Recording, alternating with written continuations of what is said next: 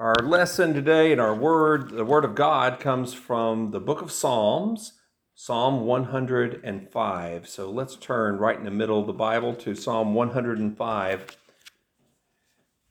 This psalm, even though it does not say it's a psalm of David, we believe it is a psalm of David because it's also found in another book of the Bible where David actually says these words in celebration of the Lord. So Psalm 105, and we will begin reading in verse number 1. Oh, give thanks to the Lord, call upon his name, make known his deeds among the peoples. Sing to him, sing psalms to him, talk of all his wondrous works, glory in his holy name. Let the hearts of those rejoice who seek the Lord and his strength. Seek his face evermore. Remember his marvelous works, which he has done, his wonders and the judgments of his mouth. And may the Lord bless his word as we have it read into our hearts today. Right in the middle of the Bible is a book known as the Psalms. A psalm is not easy to define because we know what a song is, we know what a poem is, but a psalm is sort of in the middle of a poem and a song because psalms are often sung, but they tend to have their own identity. Not only are hymns, but psalms can be like a hymn, but they have a divine element to them. God inspired the Psalms. There's 150 Psalms in the book of Psalms. There are other Psalms in the Bible that you can find, but in this case, we are reading just part of Psalm 105. If you go on and read the rest of Psalm 105, you'll see that it gives a whole history lesson of how God worked through to help the people of Israel, keeping his promises from Abraham and doing all these great and mighty deeds for the people of Israel. And David acknowledges this and he gives glory to the Lord. But when I read the first 5 of these verses, I noticed that there's a pattern here and something that we all should do, because just because we don't live in the land of Israel and we're not necessarily citizens of ancient Israel, we still have the same God. We still have the same promises given to us. We're inheritors of a tradition that God has given. And so the God of the Old Testament is our God as well. And this God is worth celebrating, especially when we think about Christmas. We think about Jesus' birth. And I think these verses fit perfectly with the season that we are now going through. So Psalm 105's very first verse, oh, give thanks to the Lord. It seems to always be a priority, doesn't it, to give thanks to the Lord. I talked to my father-in-law, Floyd, yesterday, and he told a story about the old days in Memphis, Tennessee. Some of you know about Memphis, Tennessee. I don't know as much about it as some of you, and certainly don't know anything close to what my father-in-law knows about it, but he told a story about what happened in the streets of Memphis. There was an old juke joint or some sort of place called the Green Beetle. I don't know what that place was, but it was some place, and I think people tend to... Do you know what that place is? Okay. So the police were out one night, and they noticed this man, and he was walking. But he was walking very strangely because, you see, he had one foot on the road and one foot on the curb. So he's walking like this, all the way down that street near the Green Beetle.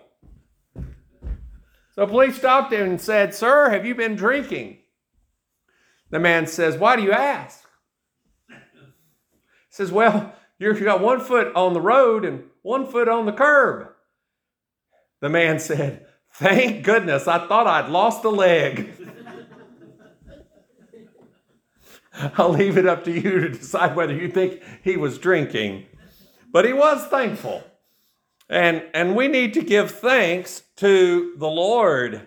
When we give thanks to the Lord, we acknowledge him, and it's something that God wants us to do constantly. I hope that at every sermon I preach, I always mention how important it is to be grateful to God, to give thanks to God. And it is a command. So it's not like he says, you have an option. You don't have to give thanks. No, it is an act of worship. It's so good to give thanks to the Lord. Take time. And I think the reason why people don't give thanks is that people are very jealous over their time. They want to hold on to it, Oh, it's kind of like little kids. They don't want to go to bed at night. They want to stay up all night. And then they wonder why it's hard to get up to go to school. Because they're selfish. They want to hold on to every ounce of that day they can hold on to. And they're just very jealously guarding that time. Time's precious to people. And I think the reason why people don't give thanks to God is that they'd rather be doing something else. But really, that's the old sinful nature in all of us that says, what I'm doing is more important than giving God thanks. But it isn't. Because when we take time to pause and give thanks, we're recognizing the Lord. Vicki and I have a new addition to our home called a giant monster dog. Her name is Zoe. She was born June 2nd. When we got her, she was about, 8 pounds, 7 pounds? She's 50 pounds now. 50 pounds. So I'm trying, but I'm a day late and a dollar short on getting her trained, because what happens is she sees the wind blowing a leaf. She wants to go after that leaf. She doesn't want to wait on me. She doesn't want to hold. She just wants to go. Well, if you know anything about physics and math, you know that a 50-pound animal charging at full speed, all of a sudden, that's a lot of force and pounds that my poor arms are undergoing. So I'm trying to train her to take time, just to pause. But I thought, how many times am I like my dog with the Lord? I should hold off, God wants to just be relaxed with me, but I've got to go, and he's got to pull me back, pull you back and put you through the misery of being jerked back. I think that it's a hard lesson for animals, but I think it's a hard lesson for humans to take time. Don't pull on that leash. In fact, God doesn't even want you to have a leash. He'd rather have you just right there. But just take time. Wait on the Lord. Give thanks to the Lord. It's worth the time to give thanks to the Lord. After all, it's not like He didn't give us everything and all things, and the entire world was made by Him. I think we all of us owe Him thanks. Everybody. Not just Christians. All people owe Him thanks for living. And God has given everyone opportunities. I believe that Christmas is a time for us to think about giving thanks. But there's more to it. He says, call upon His name. It's very important when we give thanks to also take to the Lord and say, Lord, I need you for whatever. It's amazing to me that when you read the Bible, especially the book of Judges, the people there, they didn't take time to give thanks to God. They went into sin. They did all these bad things. They get in trouble. The enemies take them over. And only then, but they do, they call upon the name of the Lord. Sometimes they have to have the worst before they go to the first one of heaven. And they go and they call upon the name of the Lord. But the good thing about calling upon the name of the Lord is that God hears. So we ought to call on God for help. Let's not try to solve all of our problems ourselves. Let's call on the name of the Lord. Lord, I need your help. I need you now. It's not just that you're asking for something, but you're also acknowledging Him in a way where you say, Lord, I know you are the one who supplies my needs. You're the one who protects me. You're the one who does all things. So I want to acknowledge you as my Lord, and I'm asking you for help. And I think God wants us to ask Him. Don't ask Santa Claus for help, but ask Jesus for help. And our God in heaven, call upon His name. Make known the third thing it says in this verse, his deeds among the peoples. There is a very important thing and a good part of Christmas, because there's negative things about Christmas, as you know. But the good part about Christmas is everywhere where the story is read from the Bible, whether it's in a church where they sing Handel's Messiah or they read the Bible, just read the Luke story or the Matthew story, doesn't matter. You have to admit that there's a lot of wonderful deeds that God has done in the Christmas story. A virgin to be born, angels appearing to men and to Mary, the dreams that God gave, and the star that led the wise men. All these things are wonderful things that God has done. And so we are to make known his deeds among the peoples. So even, it's amazing to me that in the midst of all the secular Christmas songs that you find, occasionally you'll hear a tune, "Oh, come all you faithful," or you'll hear "Oh, Holy Night," or you'll hear these tunes that actually recognize the Jesus Christ of Christmas. That makes me joyful to know that even in the midst of all these things, Jesus is still there, and his deeds ought to be made known. This is why I'm glad that when Peanuts, the cartoon, was on 50 years ago, Charles Schulz wanted the true story of Christmas to be known, and he had one of his characters read the story of Jesus being born from the Bible.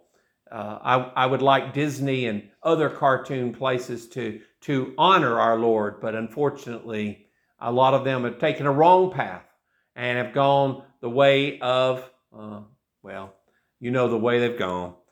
And yet God says to us, make known his deeds among the peoples. We are to be witnesses to him and for him to the world. In verse number 2, sing to him. Sing psalms to him. So there is a very musical thing about Christmas.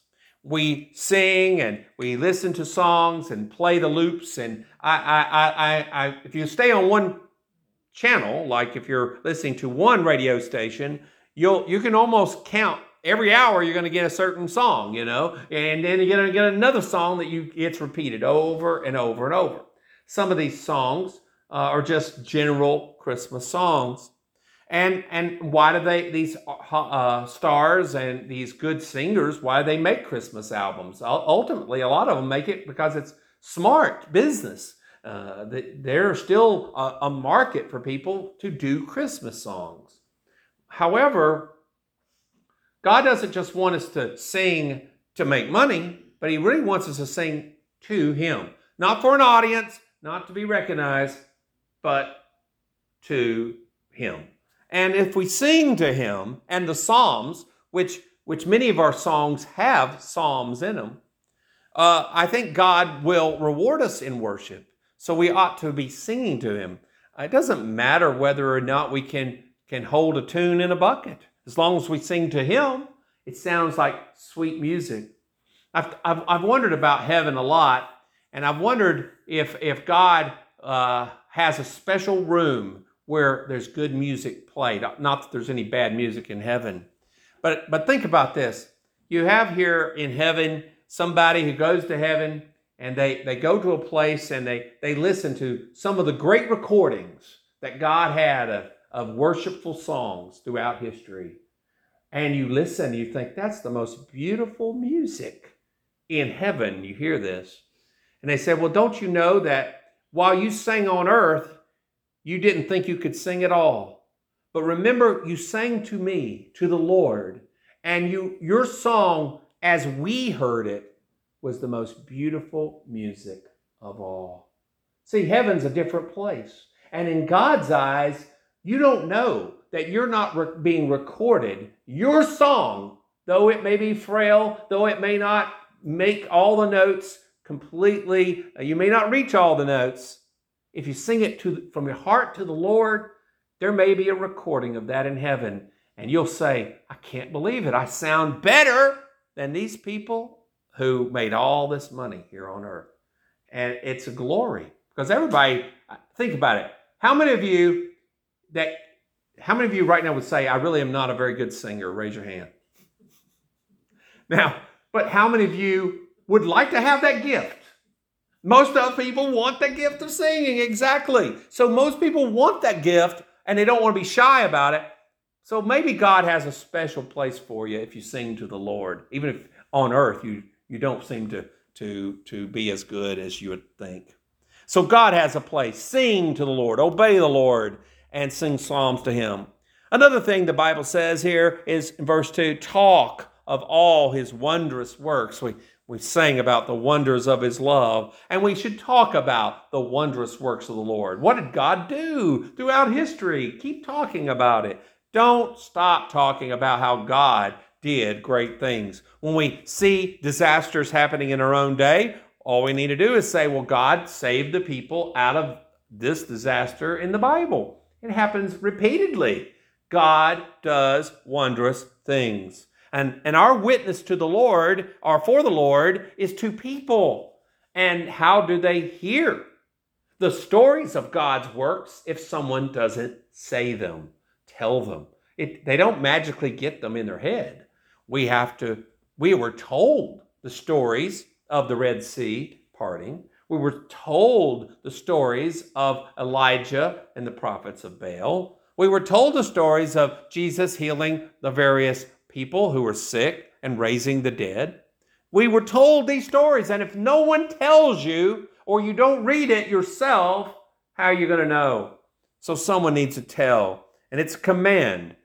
We sing, we give thanks, we call upon the name of the Lord, and we tell the wondrous things that God has done.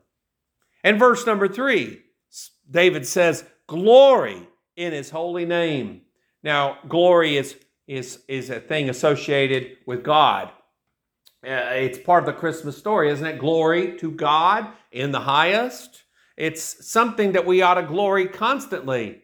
I think that it's even more powerful if we glory in God when things are going badly. When things are not going well, all the better to glory in the Lord, because there's nothing going wrong with Him.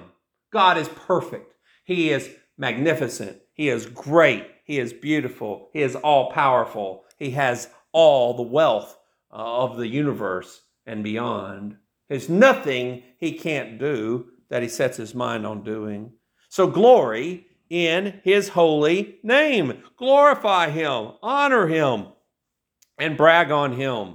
If we glory in ourselves, we'll trip ourselves up because pride comes before a fall. But if we'll glory in the Lord, we'll never be tripped up in that statement, because God will still be number one, and He never gets dethroned. He never takes a step down. He's always number one. Let the hearts of those rejoice who seek the Lord. Jesus said something very important. He said, seek and you shall find. It's a very powerful statement. And you wonder, well, what do you seek? Well, if you're not seeking the Lord, you're missing out. Because God says to seek the Lord. That your heart is rejoicing when you seek the Lord. And we ought to seek the Lord. In fact, he adds to that in verse 4, seek the Lord and His strength, seek His face evermore. So we are to seek God's face, His strength. How many of you feel weak? And especially if you live long enough on earth, you don't feel as well as you did when you were younger.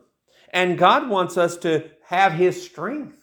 So seek after it. Ask God for it. Seek Him in His presence. You need somebody to bear your burdens with you, cast your cares upon. It is the Lord you should seek. Because if you seek the Lord and His strength and His face, there's nothing more beautiful than the face of God. And you seek His face to know that God is looking at you, that He's giving you attention, that He cares for us. Man, that God loves us. Seek Him. And the good thing is Jesus said, seek and you shall find. It's a promise. And I think nothing better to seek than the Lord, His strength, and His face. so that we would have his blessing and his strength, so that we can have his ability to overcome when times are tough. And then in verse 5, David says, remember his marvelous works. It's easy to forget things. Forgetting is why that pilots are required to do what? They have to follow a what? What do pilots have to go through? A checklist. Absolutely. Why? Because human beings forget. The best human beings forget. Ordinary people forget. So we're not supposed to forget some things. And so the only way we'll do that is make a checklist in some cases. Remember, he says, remember his marvelous works which he has done. You know, we talk about them, but don't forget them. Don't forget them. When times are bad, remember them. Remember what God has done. He's done many things. His wonders and the judgments of his mouth. We often have people who make lots of money telling us their opinion on TV. For decades, we've had people shouting at each other on politics, and I've never liked those shows where they're shouting at each other because they don't care. They don't care what the other person's saying. They just want to shout out the other person. So I don't think that's healthy. But I do think it's a very important thing that in God's position, we need to know the judgments of his mouth. See, God's not going to shout at people. We have to be still and listen to the Lord and take time, because he's not going to force his way against you. We have to take time. There's too much hollering, and this is one of the reasons why in my life, I just don't think that verbal protest and throwing things and breaking things, that may be how you get the politicians intimidated. That's not how you get justice. Justice is not found that way. Justice is only found when people react in a fair and just way and don't have to be shouted at and don't have to be pulled back on that leash the way I have to pull my dog. No, God wants us to not be forced, but rather he wants us to listen. In fact, look what he says. He says, remember his works, his wonders, and the judgments of his mouth. In all of the popular opinions today, what does God think about things? Do you have anybody asking that question? Does anybody care in Washington, D.C. or Nashville or any other capital or in Europe? Do they care what God says? What is God's opinion about these things? What would God do over these things? Many people think they're right, and they'll tell you they're right. They will tell you that their lives matter, but will they really think about God's words? Because his words, they matter. They really matter.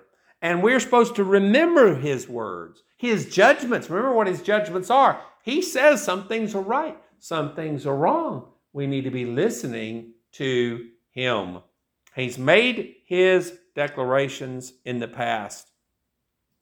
Well, the great thing is Christmas is a time for us to celebrate all these things that David talks about. Many great, marvelous things that God did. He gave the little baby Jesus, but you know what? Jesus the baby was supposed to become Jesus the man, and he did. And Jesus the man did all these wonderful things. Healed people, comforted people, encouraged people, rebuked people, but also saved people. But the greatest thing he ever did was that he went to a cruel death. Not because he deserved it, but because he knew that this was the only way that all of us could be saved. He didn't really want to do it because it was a terrible event, an ordeal for him. He tried to avoid it. He said, God, if there's any way I can get out of it, Father, let this cup pass from me. But there was no other way if we were going to be saved. He had us on his heart. And that outweighed his own personal desire to be free from this suffering that he was going to go through. Well, he went through it. And if you talk about the greatest wonderful work of all, it was the fact that Jesus went to the cross for undeserving people, many multitudes of people who don't care about him, that would not give him the time of day, who would rather do anything but stop and give thanks. He died for them. How many of us would do that for people who disregard us? He did that. The bravest act ever done was that act. And perhaps even more than the physical pain, he knew that he was going to suffer the abandonment of his personal fellowship with his heavenly Father. He would actually cry out, my God, why have you forsaken me?" He is the only God-forsaken person who ever lived. He was God-forsaken, but he did it for us. He's the bravest man that we can ever recognize. No warrior has ever been more powerful or brave than Jesus Christ. And that's why he's our King, because death couldn't keep him. He was so deserving of life that even when he died, his life had to be returned. And now we have hope through him. And so Christmas is a part of a giant story, a story that God has provided for us, of marvelous deeds that you and I are to remember and tell and keep repeating over and over again as long as we have breath. We ought to sing about him, and Christmas is part of that, because we can sing about the birth of Jesus and all the wonders of his love. And I think God wants us this year to keep doing that. Let's go to the Lord in prayer. Our Lord, thank you for this day. Thank you for the mercy you've extended to us. And now I pray that you would bless this time of decision, and we ask for your grace to help us all to follow you as faithful servants of Jesus Christ. We call upon your name and we give thanks to you, Lord, and we want to make known to the people what you have done for us. And we pray your help in Jesus' name, and amen.